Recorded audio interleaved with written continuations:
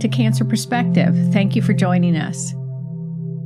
We're continuing with Cancer Awareness Months. March Cancer Awareness Months include anal cancer, colon cancer, rectal cancer, kidney cancer, and multiple myeloma. In today's episode, we're going to combine the intestinal cancers, colorectal, and anal cancer. We'll start with a little of the anatomy. When we eat food, we get it digested through the stomach. The stomach is the gastric area. Gastro is a term that will come up today. The food that we digest goes into the small intestine for further digestion, and then into the larger intestine. When we consider colon cancer, we're talking about the large intestine. It is possible to get cancer in the small intestine, although that's considered a very rare cancer, but it arises the same way as colon cancer that is quite common. The large intestine, or the colon, is a tube that's got muscles that continue to maneuver food, now beginning to form a little bit more, because during the trip in the small intestine, water is slowly removed, and we now have additional juices like the bile that we talked about in gallbladder cancer, making up the color of your poop. The small intestine goes into the ascending colon of the large intestine. Ascending means it's on the right-hand side and rises up or ascends from the bottom of your gut to the top close to your liver on the right side. That's the ascending colon. Then that colon goes across the abdomen. That's called the transverse colon. Goes from right to left.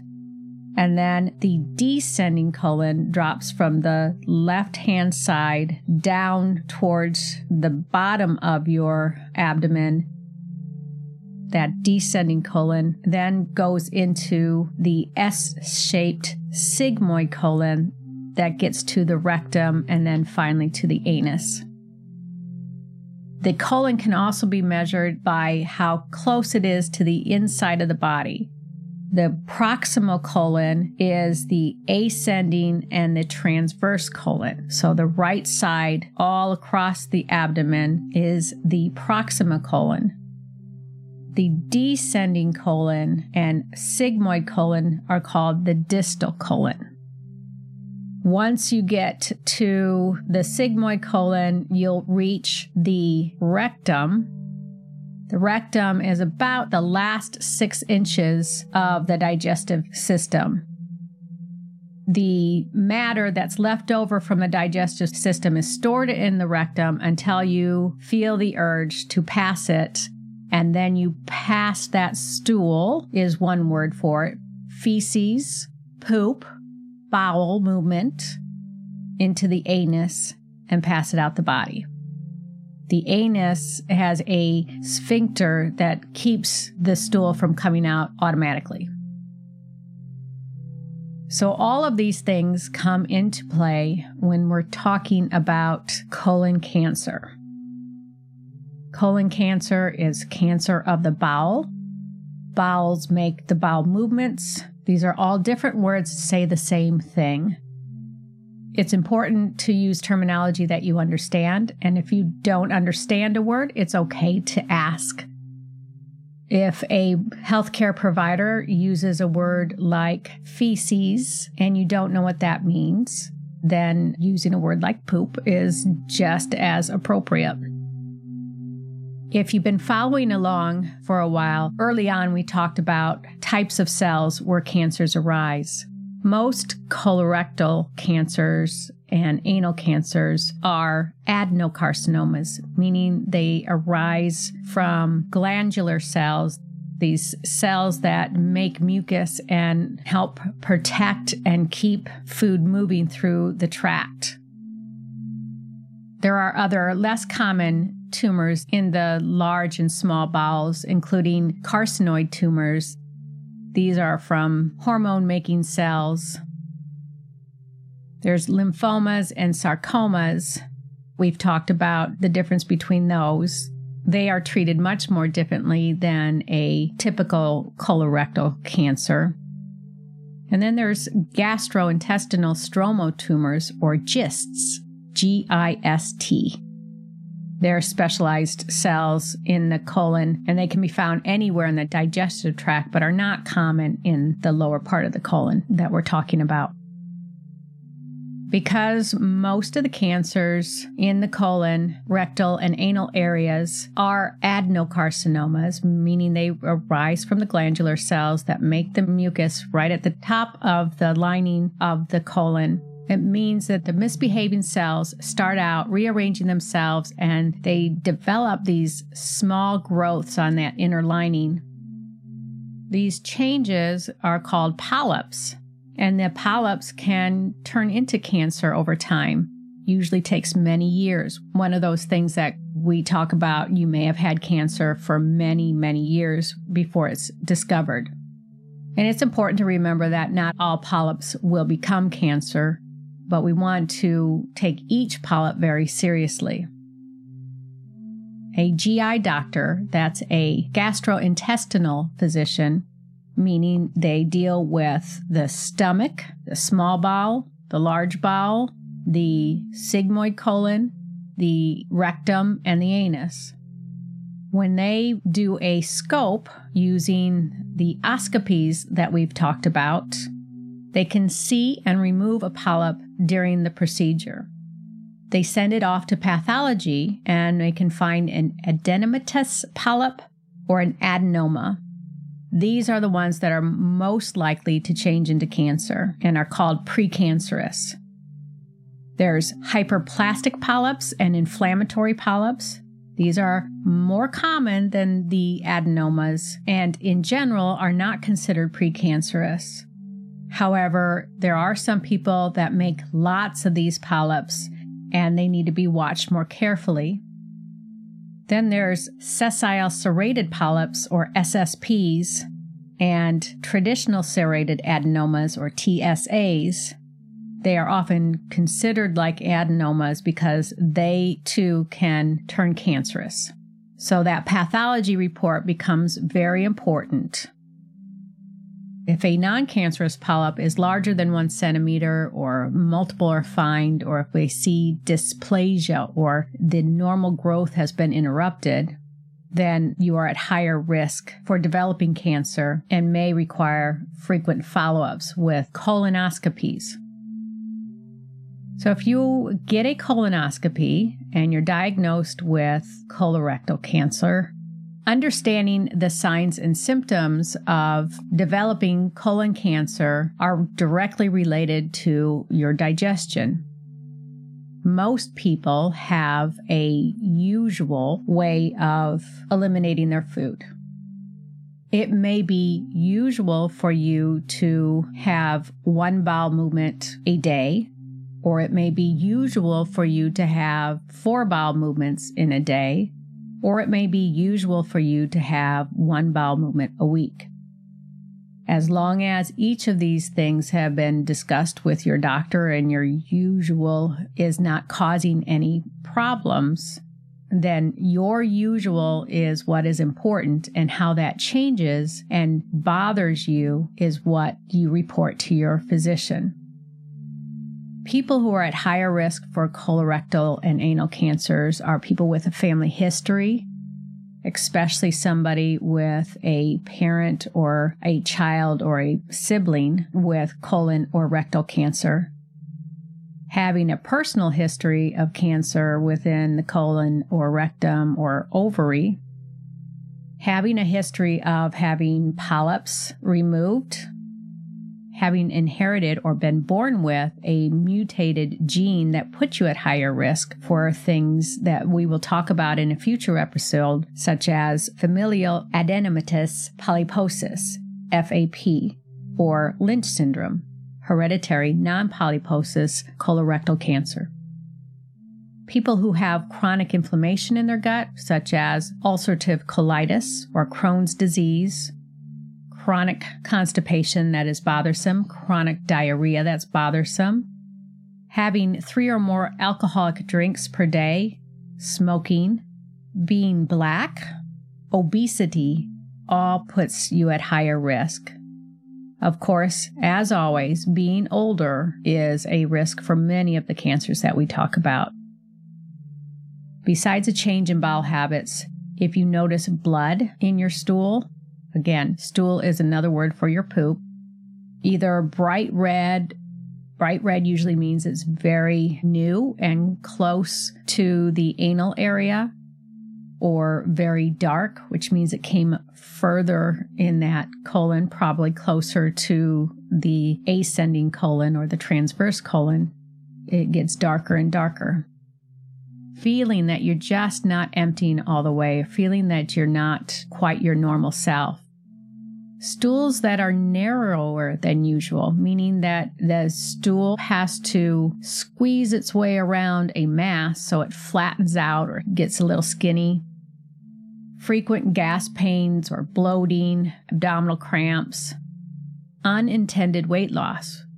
You lost weight, and it might be because you can't eat, but you did not mean to lose that weight. Exhaustion and vomiting. It is possible that these cancerous tumors can be blocking and cause things to go backwards, and you can actually vomit up your feces if you are completely blocked. Colon and rectal and anal cancer are found by going to your doctor and telling them what your issues are. Oftentimes, they'll start with a digital rectal exam. A digit is a finger. That means a provider inserts a gloved finger into the rectal area and feels for anything that doesn't quite feel normal. A fecal occult blood test, fecal meaning your feces, occult meaning can't see with the naked eye, blood test is also often done to check to see if your stool has any blood that can be seen in the microscope. That's when you take a little piece of your stool and spread it on a special card and put it in a container to send to the laboratory. Another word that can be confusing is a guaiac. I have heard providers tell their patients they're going to get a guaiac. Well, that's just a type of fecal occult blood test. It's a chemical that's used on the card that identifies if there's blood in the stool, and the color changes. You may get a sigmoidoscopy. That's a scope, the oscopy that we talked about, that goes to the sigmoid, the lower part of the colon and the upper part of the rectum, and the anus can be seen quite clearly with a special light.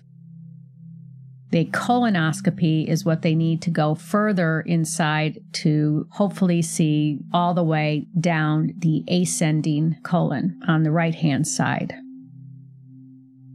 There are wonderful stool tests out there that you can do without an oscopy that can potentially diagnose cancer. These are great if you have no family history or none of the risk factors that we've talked about. They have been quite helpful in diagnosing or identifying people with earlier stage colon cancers in people who would otherwise not undergo a colonoscopy, but they are not able to identify precancerous polyps. And the benefit of a colonoscopy or a sigmoidoscopy is that if they find a polyp that may be precancerous, they remove it right then and there. Your providers will identify treatment options based on the stage of the cancer. And that, again, as we've talked about staging in the past, identifies where in that process is the cancer developing. Is it just a polyp? And then your cure is a polypectomy or a removal of the polyp. If it has already developed into cancer and is just on that lining of the colon, then it is considered very early stage, and again, surgery might be all that is needed. If the cancer has blocked or made a hole in the colon, it is much further along, and that might require a more extensive surgery. And of course, what the patient comes to the diagnosis with are there other preconditions affect what the course of treatment will entail. A person diagnosed with colon, rectal, or anal cancer will get a CT scan, possibly an MRI, to look inside the colon and see if there is any further evidence of cancer developing. A PET scan is possible, chest X-ray, and hopefully no other biopsies are needed.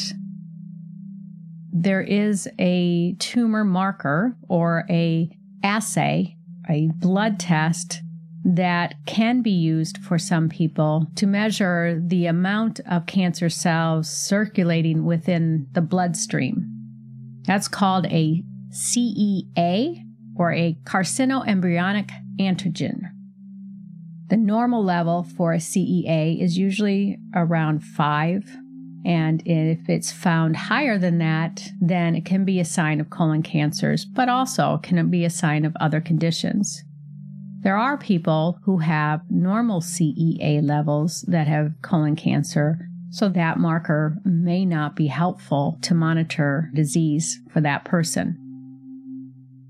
When we talk about treatment, if it includes an extensive surgery, meaning a surgeon has to go in and remove the tumor, that may require that the colon has to be diverted away from where the cancer was growing, either because there's going to be more treatment like radiation or chemotherapy, or because the colon needs a rest, or because the cancer has permanently damaged the colon in a way that it's not useful in that area anymore. The surgeon then connects two different parts of the colon together and diverts it away from the rectal and anal area and makes an opening in the front of the abdomen where the poop will come out into a bag. That's called a colostomy. Col for colon, and ostomy meaning a new opening. Sometimes colostomies are permanent. Many times, colostomies are reversible, meaning after all the treatment is done and the colon has a time to rest and repair itself, the surgeon will go back in and reconnect areas so that it no longer needs the ostomy part in the front of the abdomen and can go back to using the rectum and the anus. One of the big parts of a colostomy is the fact that you no longer have a sphincter that you can control the stool or poop output. This is often inconvenient for a patient, but it is not insurmountable. It can be quite astonishing to learn how many people have been through colostomies and are still wearing their colostomies or still functioning in regular jobs, whether they be blue-collar or white-collar jobs, safely and effectively. But remember, not everybody with colon cancer will need an ostomy. Colon, rectal, and anal cancers that are found early are often considered curable. They have a 5-year survival rate of over 90%. This is where risk prevention, such as avoiding smoking, excessive alcohol, and having people with chronic inflammatory disease being monitored, and then, of course, following the recommended screening guidelines, which now has getting colonoscopies at 45 for average risk people.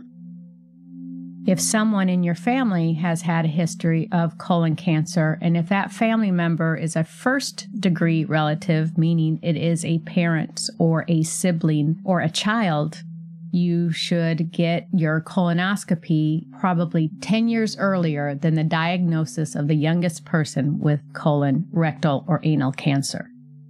So if you had a parent diagnosed with colon cancer at age 40, then you should talk to your physician about getting a colonoscopy at age 30. As we are lumping in anal cancer with colon and rectal cancer, It's important to note that anal cancers have a higher risk of having a viral component as compared to the colon and rectal cancers, such as HPV virus and HIV virus. We've talked about both of those as risk factors before. When colon and rectal cancer are talked about together, it is often combined in the word colorectal. The doctors do need to know where on that colon that cancer started so that the treatment is appropriate. There are subtle changes between treatment of the distal colon and the rectal area versus the proximal colon. But colorectal is a term that you might hear when you're listening more for Colorectal Cancer Awareness Month. It usually goes together. We don't want to forget our friends that have had or are living with anal cancer. Their ribbons are different colors. Colorectal cancer is blue. Anal cancer is two different colors, purple and green. During this month, you have plenty of beautiful colors to wear and support friends and loved ones living with colon, rectal, and anal cancer. Thank you for joining us today. Take care and spread kindness.